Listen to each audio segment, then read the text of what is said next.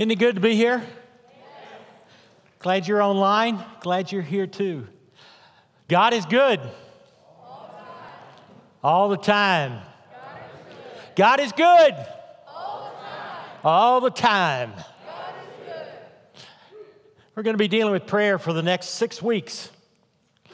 And as we do, I want to refer back to an old documentary. Do y'all remember, what was the name of that movie? Super Size Me. You remember that? Morgan Spurlock was the director, producer, content manager. His what he decided to do was for 1 month eat only McDonald's. See what happened, okay? Had 3 rules. Number 1, that he could only eat McDonald's. Number 2, if they said supersize, then he had to supersize. And number 3, he had to eat everything on the menu over the course of that month. Now, he was wise enough to keep himself under the care of a doctor. He would go to his physician every week to get checkups. When he started out, he was 185 pounds, physically fit, athletic. And it was amazing what happened to Morgan Spurlock. The last week when he went to the doctor said to him, "You are destroying your body. You are in serious danger. You need to quit this." And so at his own peril, he decided to continue at extreme risk. And here's what happened to him. At the end of the experiment, 30 days, he'd gained 25 pounds. He was suffering from fatigue, headaches, depression, and indigestion. His blood sugar had skyrocketed. His liver was filled with fat. His cholesterol went off the charts. His blood pressure was unmanageable. And he was a sick guy. Now, I'm just as much a fan of driving up to a window to get lunch as anybody else. It's quick, it's easy, but it's not very healthy. And the doctors in America are telling us that it's killing us. So, you're probably wondering, preacher's gone crazy. What does this have to do with the Lord's Prayer? Right? What does this have to do with the Lord's Prayer? Well, if you make a quick journey through Facebook, Instagram, online blogs, friendly comments online, what you'll find is that fast food spirituality is an epidemic among believers today. It is an epidemic. We like spiritual menus with lots of options. We want our spiritual experience to be convenient, fast, on our time schedule. We want spirituality our way.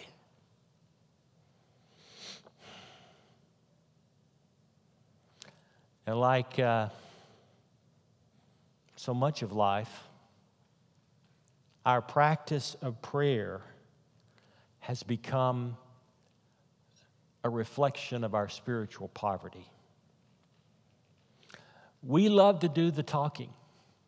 We are slow to listen, impatient, and resistant to God's gracious will.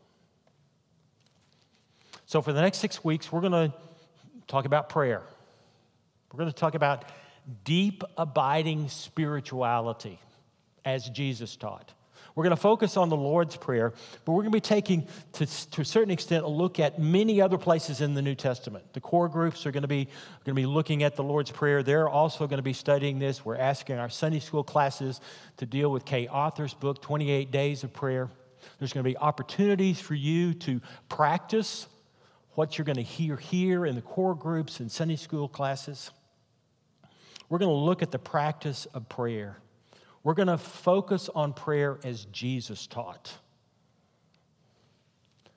And what happened to the disciples is they saw the prayers of Jesus. They saw that they weren't hit and run prayers when things got tough. Jesus prayed at all times and in all places And the disciples saw that. And in Luke 11:1, they said, Lord, teach us to pray. Teach us to pray. And Jesus answered them with the Lord's Prayer. Let's pray. Lord God, may the words of my mouth, may the meditations of our hearts be acceptable in your sight, our strength, our Redeemer. May these words be your words, and for everything, oh God, that I don't speak, that you would have me speak, oh God, fill in the gaps, that we would hear your word today. Father, Son, and Holy Spirit. Amen. Prayer is a major emphasis in the New Testament. The word pray or prayer in its different forms is used over 370 times in the New Testament. Not only do we see Jesus praying, but we see also in Acts and the letters of Paul and the other epistles how they deal with prayer, their instructions of prayer, their prayers as they record them in their letters. Paul says in 1 Thessalonians 5:7, pray without ceasing. In Colossians 4:2, he says, devote yourselves to prayer, keeping alert with thanksgiving. While in prison, in the worst prison in the Roman Empire, in Philippians 4:6 and 7, Paul says this, do not worry about anything, but in everything by prayer and supplication with thanksgiving, let your requests be known to God, and the peace of God, which surpasses all understanding, will guard your hearts and your minds in Christ Jesus. For these early followers and the apostles, prayer was the heart and soul of their spirituality. It was the place, the conduit of their relationship with God. So the disciples said, Lord, teach us to pray. Teach us to pray. And they were not just saying teach us to pray, but teach us to pray like you pray. When you hear the word prayer, what comes to mind? If you were to try to explain prayer to a non-Christian, what would you say to them? How would you describe it? When the disciples asked, teach us to pray, it comes with a desire to have the assurance, the authority, the peace that they saw in Jesus. And when they said, teach us to pray, the word that's translated prayer there is proseuchomia. Proseuchomia, and literally the word means to exchange wishes or to exchange desires. In this sense, prayer is listening as well as talking. It is an alignment of our wills with God's will. It is a give and take of sharing and responding. Now, I've heard some people describe prayer as if they're ordering something online. Any of you ever experienced that? You know, we find a nice, quiet place. We want to look holy. We bow our heads. We close our eyes. We log on to God. And then we go through the things that we want. Is prayer just about asking God for things? Limiting prayer to a shopping list that we're offering up to Jesus is not what Jesus taught. Instead, prayer is making our request be known to God, but it is also the search for what God is offering us. What God is offering us. Limiting prayer to a shopping list is not what Jesus taught. And when we focus on what we want instead of searching for what God has for us, we open ourselves to disappointment and unanswered prayers that frustrate us. If we're honest, prayer can never be a magic formula for persuading God to change God's mind. It is not. And Jesus gives his disciples something far more important than things. He gives them a prayer of seeking what God wants. And this is the prayer that Jesus teaches his disciple. And that's what we're going to look at. Is the kind of prayer that Jesus teaches his disciple. Over the next 6 weeks, we're going to break down the Lord's Prayer. We're going to take a look at each phrase and what Jesus is saying to his disciples, and really, just with those phrases, teaching them how to pray with power. Jesus said, "Pray then this way, Our Father in heaven, hallowed be your name." Our Father in heaven, hallowed be your name. We say that in rote. How many times have we said that? We can say it without even thinking. Hallowed be your name. Hallowed be your name. It is a connection with God. When Jesus prays, hallowed be your name, there is a centering moment of inviting God into our hearts and into our souls. The Greek word that's translated hallowed is hagizo. Now, literally, hagizo means to make holy or sacred. To make holy or sacred. It reads like a description for God's name. That God is holy, God is sacred. But what we don't see in the Greek there is that its usage is not only one of description, it is one of invitation. Hallowed be thy name is not just saying that God is sacred, God is holy, but it is an invitation for that holy and sacred God to capture us. It not only refers to the nature of God, it invites God. Calling on God to purify, to make sacred, to fill, to immerse, to soak our hearts and soul in God's presence. Hallowed be thy name. Hallowed be thy name. That I can feel you within my heart and soul, that I can feel your presence within me, oh God, that it will envelop me. And in those moments, I can be more like you. Let's practice for a moment. Let's just all pray together. Close your eyes, say, hallowed be your name. And feel the presence of God enter into your heart. Open your heart. Hallowed be your name, oh God. Hallowed my heart. Make it sacred. Make it whole. Feel the presence.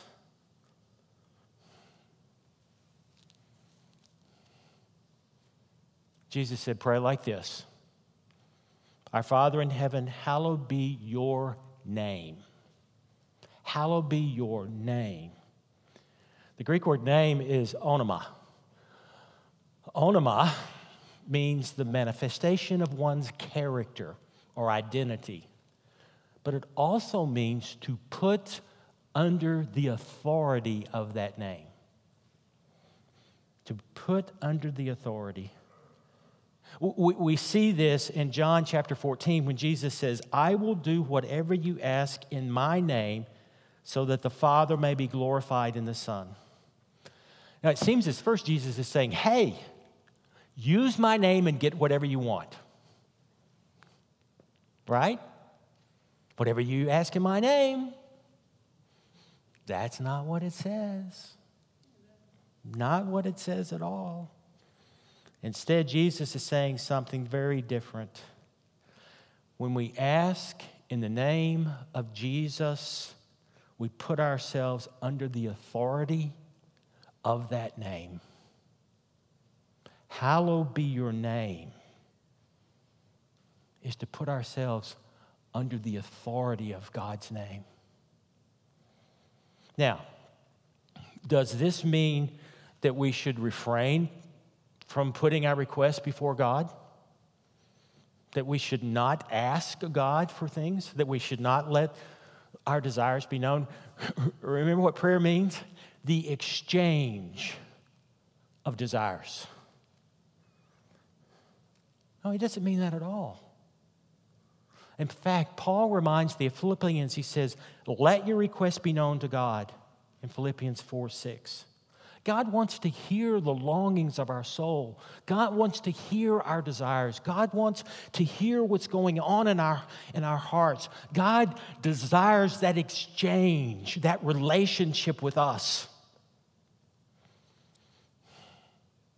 And by doing so, there is a submission and a devotion and a commitment that takes place in our lives. We open ourselves to the transforming power of God's presence. To pray, hallowed be your name, is not just a simplistic adoration phrase. It opens us up to the coming of the kingdom of God on earth. It opens us up to God's authority in our lives. It opens us up to God's future for us. It took Morgan Spurlock 14 months to recover from his experiment. 14 months. The hit documentary was termed a really bad good idea. Whether you agree with it or not, fast food is not good for the body. And the same is true of our souls. When we take prayer lightly, when we take our worship lightly, when we just move across the surface of our soul, it's like fast food. And here's what we know about the experience of deep spirituality, the practice of prayer, the practice of worship, and the involvement within the Christian community. And what's interesting about these findings is that these are not just religious studies. These are secular studies. Here's what secular scientists, it's getting to where, following the scientist is popular these days, right? This is what we know. Those with a deep spirituality, with a reliance on God, are more resilient, they're more faithful in their relationships, have happier children and more satisfying family life. It helps reduce stress and depression, reduces anxiety, lowers blood pressure and therefore the risk of heart disease. It strengthens your immune system and lowers blood sugar. It helps maintain concentration, memory, and cognition. It promotes a sense of joy. And those who are digging deep within their relationship and longing for the presence of God in their lives live longer.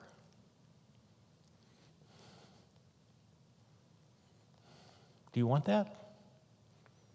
I mean, for all of the spiritual power that we gain by digging deeper and going deeper within our spiritual lives, there's so many other benefits. That's where we're going over the next month or so, to see what God can do.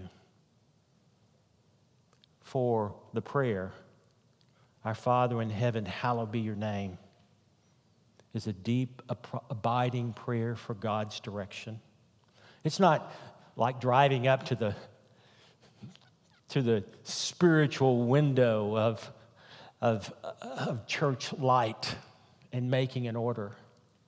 It's hard work. It's hard work. It takes a commitment. And so I ask you, will you join me just in this next week to pray and pray the whole Lord's Prayer, but pray especially that first phrase.